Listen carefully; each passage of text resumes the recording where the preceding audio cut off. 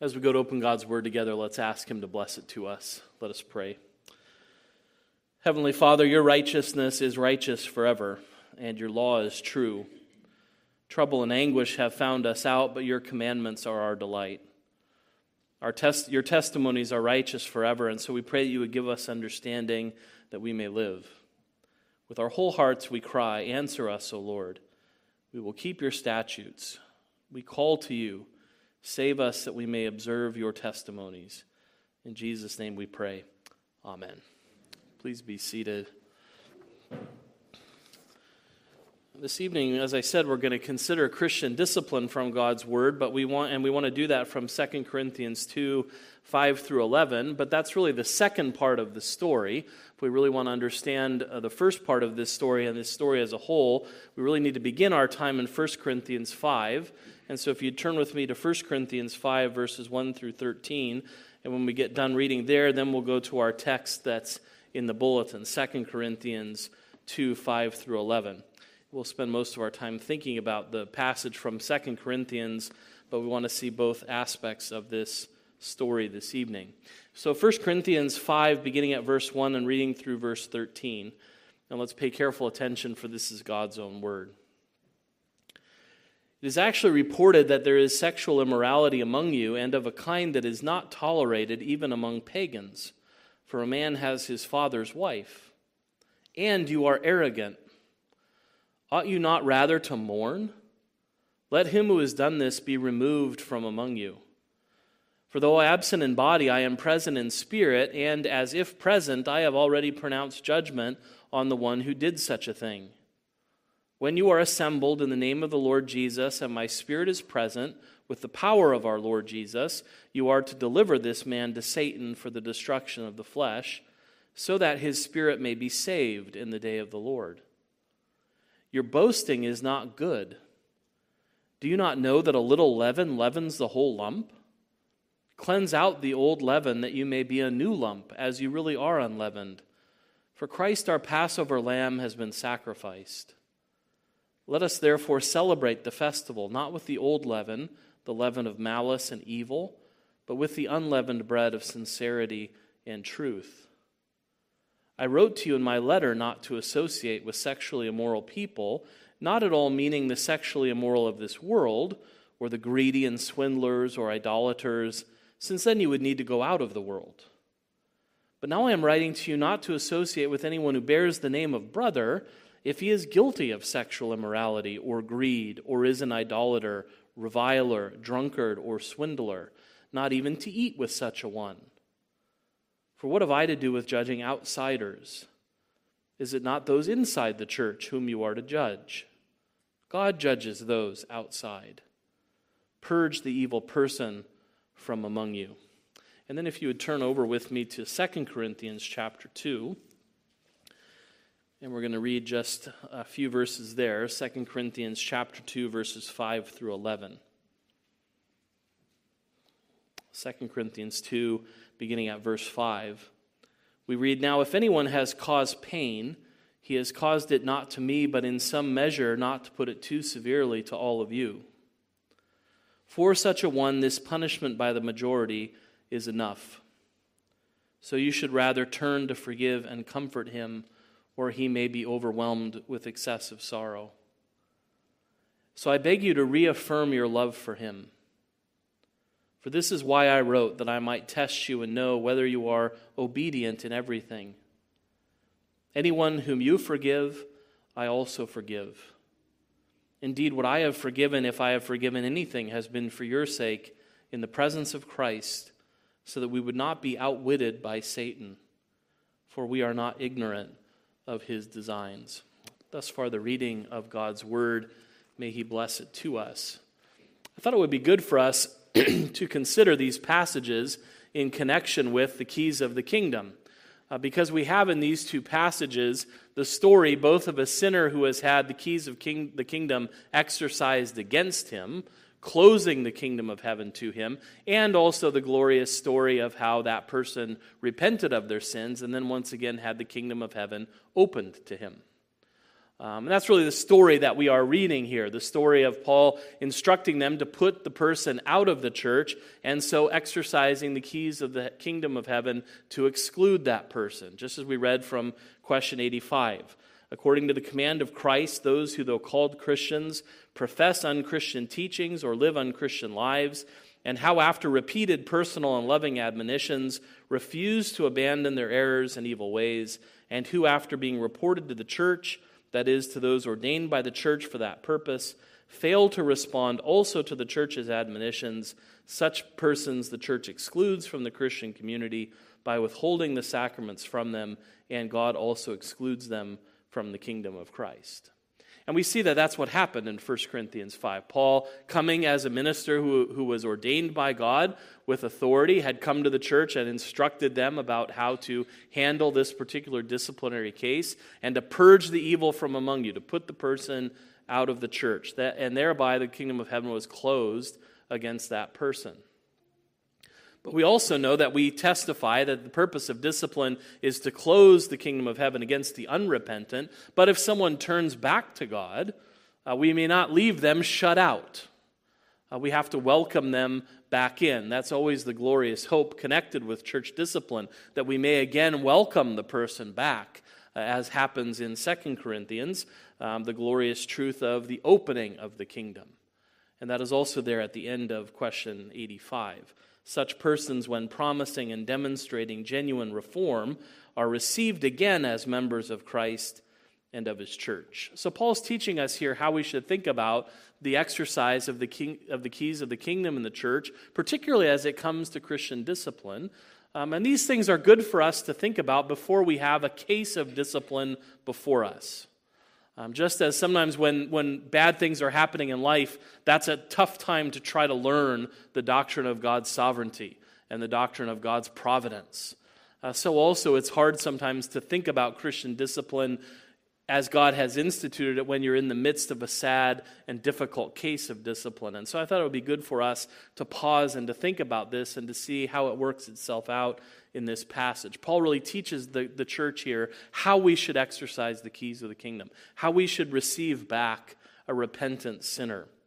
And how does Paul teach us this in the passage? Well, we see first a satisfied purpose in Christian discipline. Second, we see a saving plea that is made to the church on the repentant sinner's behalf. And then Paul gives us a sobering perspective on the importance of forgiveness and reception. And that's why I want to think about this passage this evening. A satisfied purpose, a saving plea, and a sobering perspective. That's how Paul teaches us about the use of Christian discipline. First, he starts with a satisfied purpose. This person, this is the traditional view of these passages, that the same person that's being thought about in chapter 1, or in 1 Corinthians 5, is the same person being dealt with in 2 Corinthians chapter 2. I think that's the right interpretation. It's the ancient interpretation, and I think it's the most helpful way for us to approach this passage. It's the same person in both, and Paul has talked in very serious terms in the first text about the discipline to be applied to this person, how they are to be purged from among them. But what does he say in verse 6 of 2 Corinthians 2? For such a one, this punishment by the majority is enough. What has happened to this person has been sufficient to accomplish the purpose for which God ordained Christian discipline. Christ ordained in Matthew 18 this process of going to someone and showing their sin and trying to win them back. And the purpose is always that the sinner would see their sin, repent of their sin, and return to the shepherd and overseer of their souls. And so what Paul is gloriously saying here in verse 6 is the punishment by the church, the punishment by the majority is enough. It's been sufficient. It's done the work that God wants it to do in the world. It's something to be celebrated by the church, that the purposes of discipline have been accomplished in this person. And that would, cause us to ask then, what are the purposes of Christian discipline? Why do we do it? How should we think about this? And what do we learn from these passages about discipline and its purposes? So Paul says the purpose has been satisfied. It's sufficient now. We should want to know, okay, well then what is the purpose? What are we really after in Christian discipline? What does God's word tell us. And I think John Calvin has a very fine summary of what the purposes of Christian discipline are from these passages. What is the first purpose of Christian discipline? It's the glory of Christ's name. It's the glory of Christ's name, that be honored and protected. Calvin writes, "The first purpose is that they who lead a filthy and infamous life may not be called Christians to the dishonor of God, as if his holy church were a conspiracy of wicked and abandoned men. For since the church itself is the body of Christ, it cannot be corrupted by such foul and decaying members without some disgrace falling upon Christ its head. Therefore, that there may be no such thing in the church to brand its most sacred name with disgrace, they from whose wickedness infamy redounds to the Christian name must be banished from its family." That's part of the outrage we saw about Paul in 1 Corinthians 5 about this sin. He said, this is something the pagans don't even tolerate. And you're tolerating it in the church. You're allowing this person to go forth and bear the name of Christ when they're doing something that even the pagans wouldn't do. Even the pagans wouldn't accept. That drags the name of Christ through the mud. And so one of the purposes in church discipline is to try to uphold the glory of Christ's name, to make sure that his name is protected. You can hear in that Paul's appeal for the name of the Lord. So that the glory of the Lord, the honor of the name of the Lord Jesus Christ has to be safeguarded in the church. And that's one of the reasons for church discipline. The second reason for church discipline, the second purpose, is for the purity of the church. Calvin writes, the second purpose is that the good not be corrupted by the constant company of the wicked, as commonly happens. For such is our tendency to wander from the way, there is nothing easier than for us to be led away by bad examples. And how does that teaching come from Scripture? Well, that's exactly what Paul says about the nature of the sin, right? It's like leaven in a lump. It's like yeast in dough. What do you expect to happen when you put yeast in dough? You expect it to get everywhere in the dough, right? To leaven the whole lump. I'm not a baker, but I'm told that's how it works. It gets in everywhere, and sin can be like that. It can get in everywhere, and people can follow bad examples, either when it comes to the way they're living or the things that they're believing. People can hear it, they can see it, and they can go along with it. Right? Paul uses the same image when he speaks to the Galatians about the bad teachings that they're beginning to adopt. What does he say in Galatians 5, 7 through 9? You were running well. Who hindered you from obeying the truth? This persuasion is not from him who calls you. A little leaven leavens the whole lump. Right? Whether it's wicked conduct or wicked teaching, that can permeate throughout the church. Other people can be persuaded. They can be led astray. And so for the sake of the church, the person has to be purged from among them. We don't want people to be taken in and to follow the same kinds of bad examples. And we should be in fear lest those things befall us. That's what Paul says in 1 Timothy 5:20. As for those who persist in sin, rebuke them in the presence of all, so that the rest may stand in fear. So we do these things for the glory of Christ's name, for the purity of his church, and finally, and very importantly, for the recovery of the sinner. It has a purpose for the Lord, it has a purpose for the church, and it has a purpose for the sinner. What are we hoping for the sinner? That they would be recovered. That the seriousness of the discipline might cause them to return to the Lord. Calvin writes, the third purpose is that those overcome by shame for their baseness begin to repent. This was Paul's goal as he states it in 1 Corinthians 5. You are to deliver this man to Satan for the destruction of his flesh, so that his spirit may be saved in the day of the Lord. The discipline is not about shaming the sinner. The purpose is not to shame them. The purpose is not to shun them. What are we trying to do? We're trying to impress upon them the seriousness of their sin.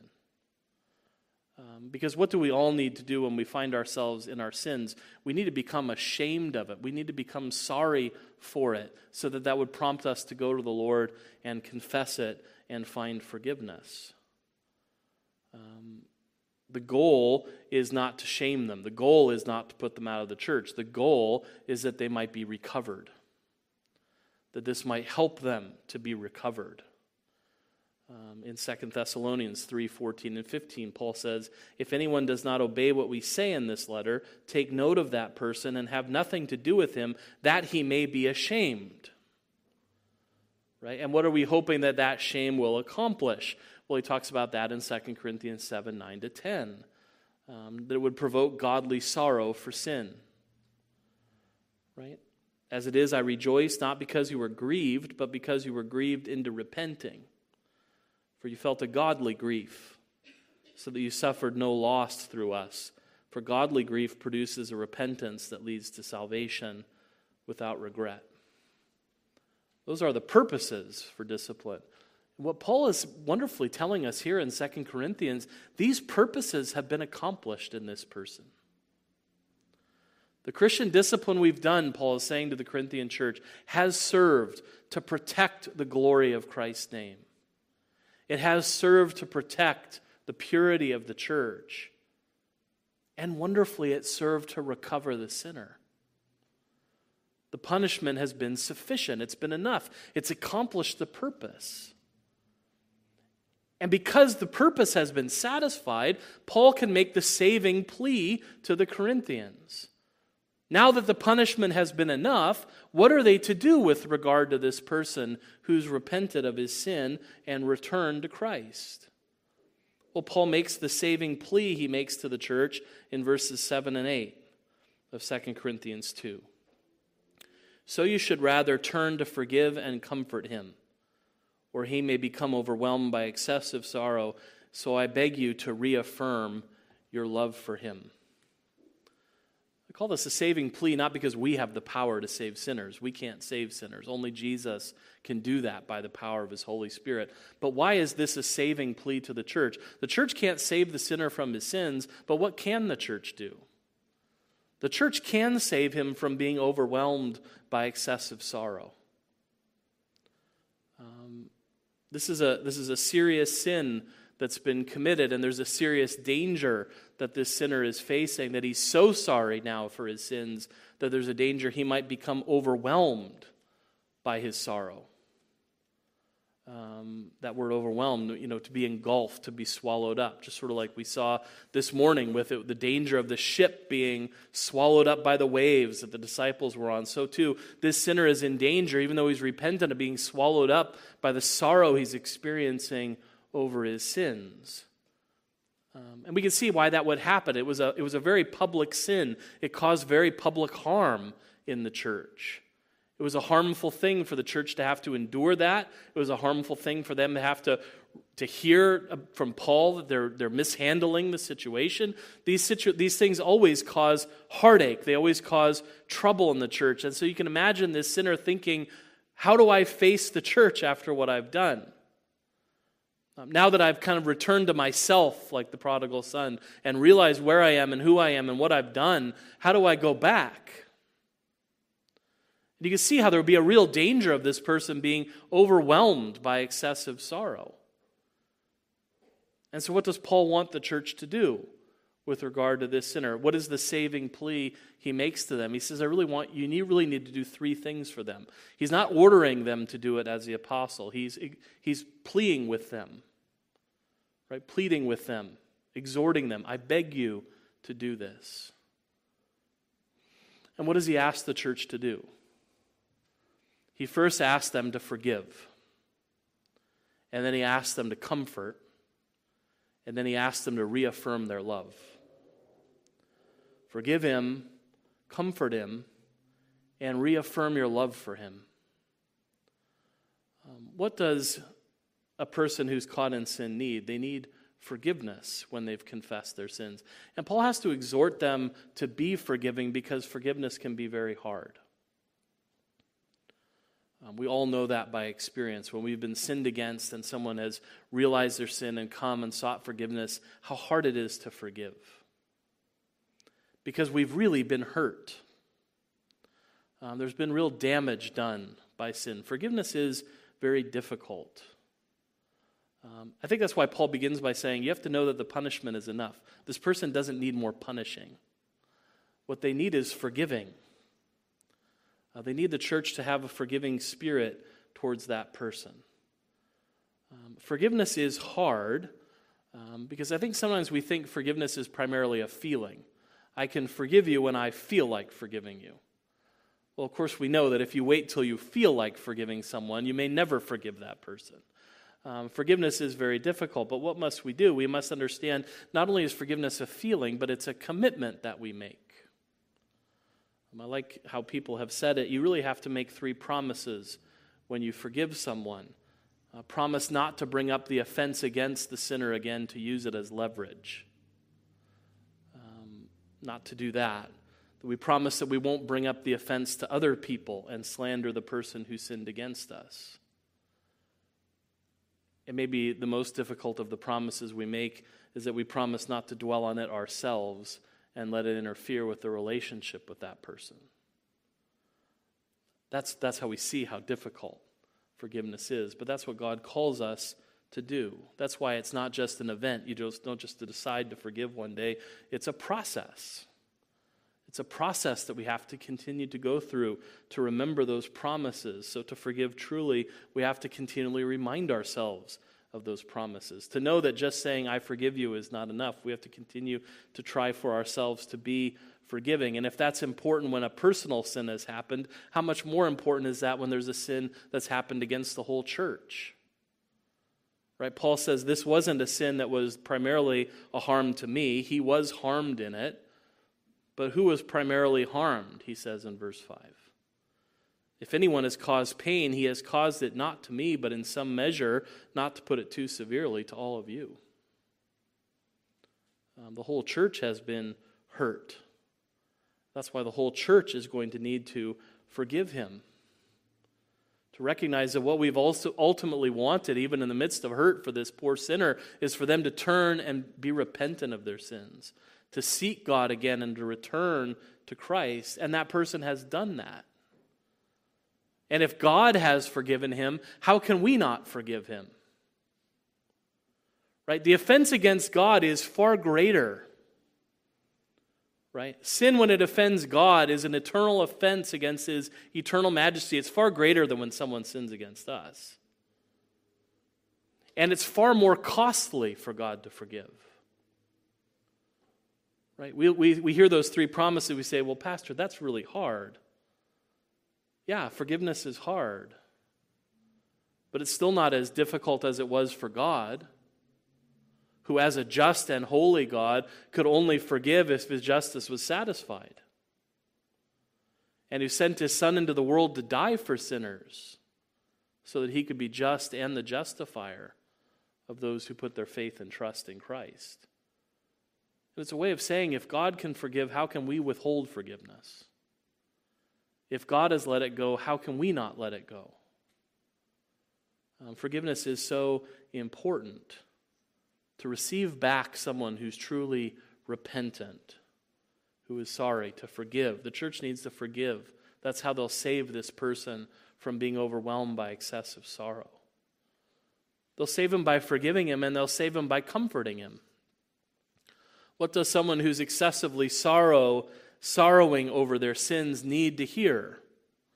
They need to hear the good news of the gospel. They need to hear the hope that we have in Christ, that God is willing to be found by sinners who turn to him, that he's a God who delights to show steadfast love.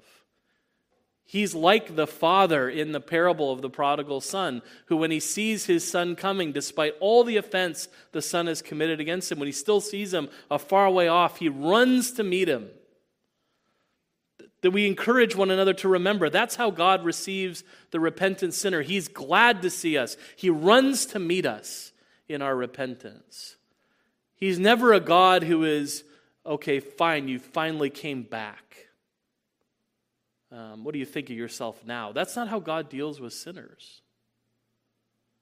We need to comfort one another with that hope we have, that we have a forgiving God, that we have a loving God, a God who's willing to be found by those who seek him, who is for us and not against us. Paul says you'll save this person from excessive sorrow by forgiving them and comforting them, reminding them of the hope that we have in Jesus Christ. That blessed are those who mourn, for they will be comforted. And that's what we want to do, to remind people, to point them again and again to the God who forgives. Right? With promises like those made in 1 Peter 1, 3 through 5. According to his great mercy, he has caused us to be born again to a living hope through the resurrection of Jesus from the dead, to an inheritance that is imperishable, undefiled, and unfading, kept in heaven for you, who by God's power are being guarded through faith for a salvation ready to be revealed in the last time. We can all be comforters in the Christian life. We can all comfort one another with the hopes and the promises of God in Jesus Christ. That's part of the function we have as a church. Why it's important to be in a church, to be part of a family of God, so there's someone there to encourage you and build you up when you're down. It's not something you can do for yourself all the time. That's what Paul had instructed the Thessalonian church in 1 Thessalonians 5:11. Therefore, encourage one another, build one another up. It's one of the glories of the church, and especially important when someone has come back from sin, will come back from discipline. So we're to forgive the sinner, comfort the sinner, and reaffirm our love for the sinner. A reaffirm here has this sort of sense of an official resolution, to cause someone to recognize the reality of something or to show something to be real. We could translate Paul as saying to them, I urge you to show that your love for the sinner is real, or that you actually do love him. Show this person that you actually do love him. How do we do that in church with a Christian discipline case that comes back? We do that by word, right? We have a word. There's a form for excommunication. It's a sad form to have to read about a sinner who refuses to listen to the church. But we also have a form for readmission. When someone has been excommunicated and they're brought back in, that's a way of the church officially reaffirming love for this person. To say that they're being received back in the name of Christ. The kingdom of heaven is being opened to them. We do that for the sinner by our words, but we also know that we do that by our deeds. We show in our words and in our deeds that we love the sinner. That we show our love in how we relate to them. And this word love is a special word in the Scriptures. I heard R.C. Sproul say once, if you've been a Christian for 6 months, someone has told you about the different kinds of love that are used in the Scriptures. So I'm going to assume this is remedial for many of us.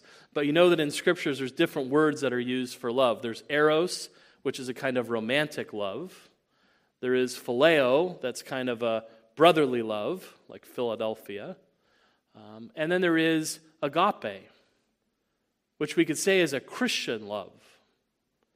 A sense in which that only really exists in the Christian church.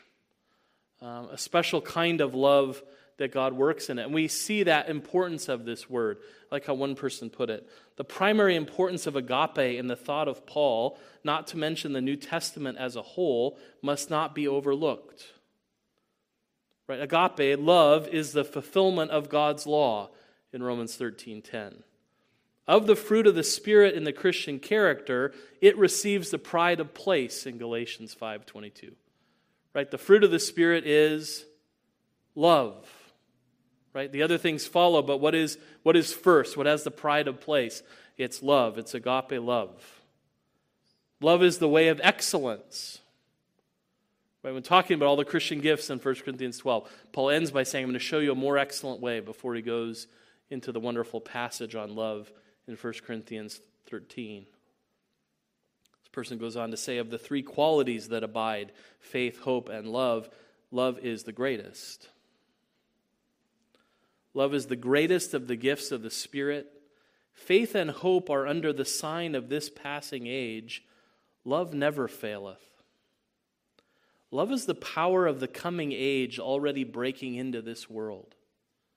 For Paul, as for Jesus, love is the only life force that has a future in this age of death. Isn't that a wonderful way of thinking about love in that sense?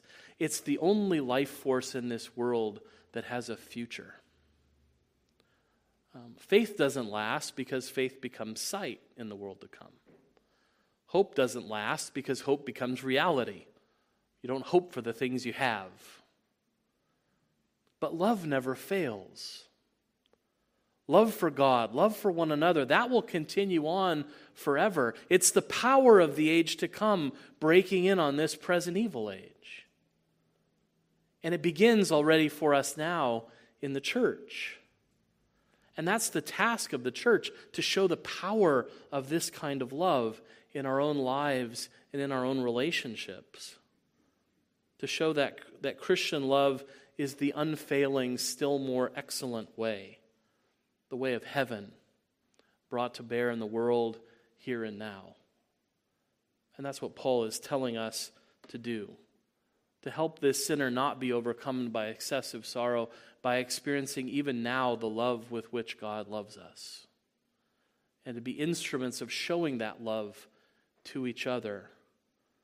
It's a wonderful thing to be able to do, to help a recovering sinner in this way, and to be part of their being recovered into the family of God, to really save them from excessive sorrow. And Paul ends not only with the glory of what this is supposed to do, but also by giving us a sobering perspective on what it means to not forgive, what it means to withhold forgiveness and maintain an unforgiving spirit even in the face of obvious repentance. One person put it this way: it's not only the proper work of Christian love to show love to one another, but when we show it, it serves to repulse the God of this age who will otherwise gain an advantage.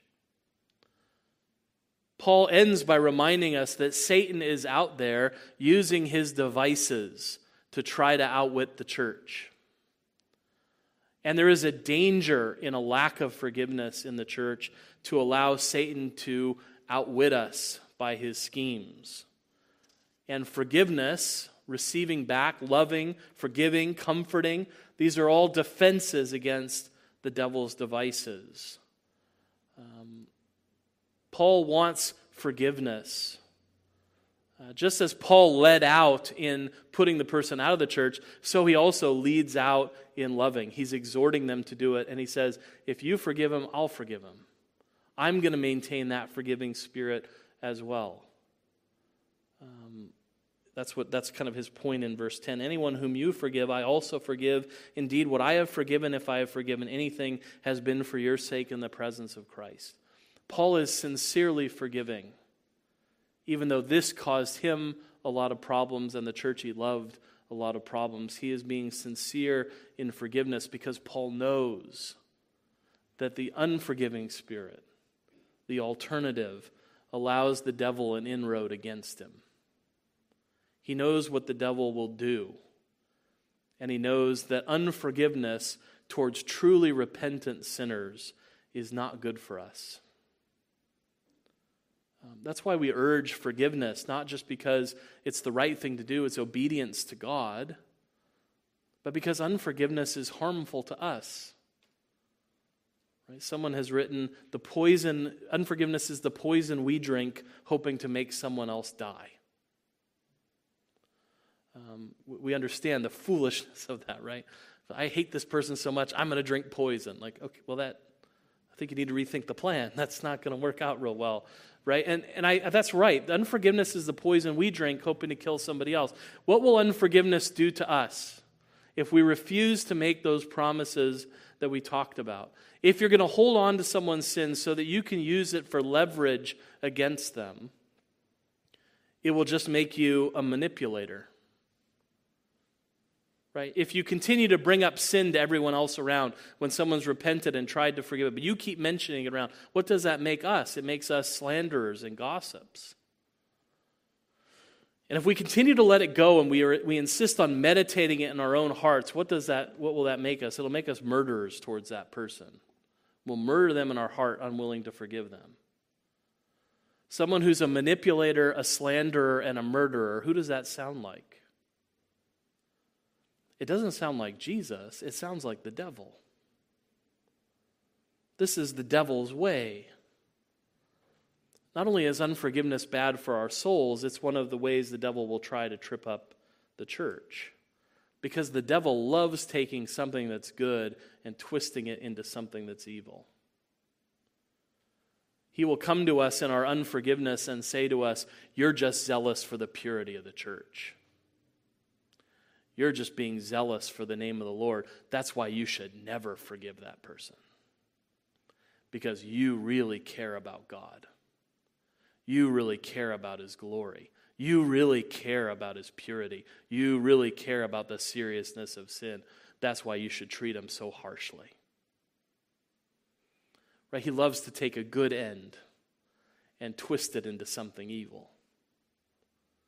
Throw yourself off the top of the temple, and the angels will come and catch you.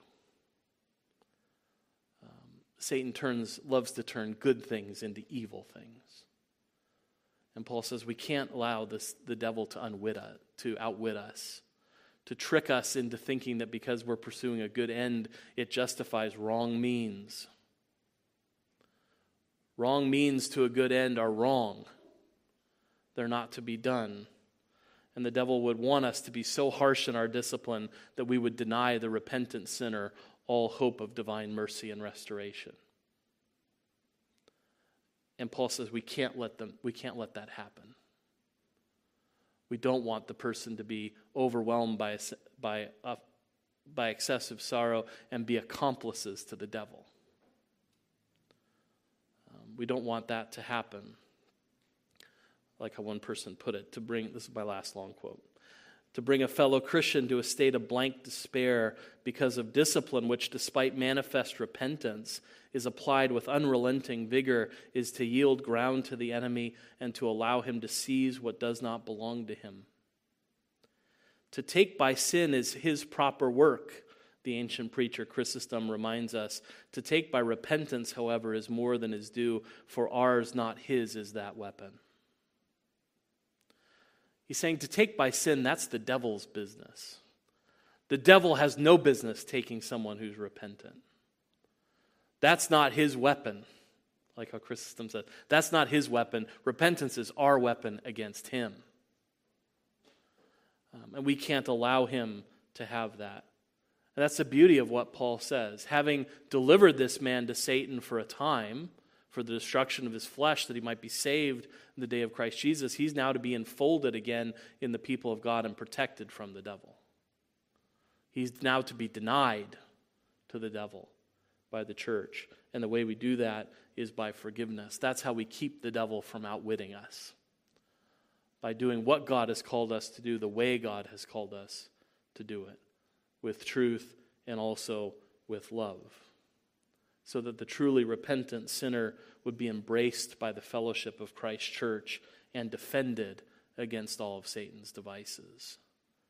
That's what we want to see in Christian discipline. To close only so that we would be able to open again. So the person would come to the kingdom of heaven. And may we always maintain that attitude of wanting and being willing and ready to receive back repentant sinners when they return to the Lord. And may it be our constant prayer that all those who have been separated from the church, who've been put out, God would work on by His Spirit to call them back, that we might welcome them back into the church with forgiveness and comfort and reaffirmed love. Amen. Let's pray together. Our Father in heaven, we thank you for this teaching of how you've given to your church to help sinners. And we pray, Lord, that we would be wise in the exercise of the keys of the kingdom, that we would never seek to use them for our own purposes, but only for yours. And that when it produces repentance in brothers and sisters who've fallen even into serious sins, whether it's in doctrine or in life, that we would be always ready to receive them back. We pray that you would create in us a forgiving spirit, to remind us that since we have been forgiven much, we should be able to forgive those who sin against us.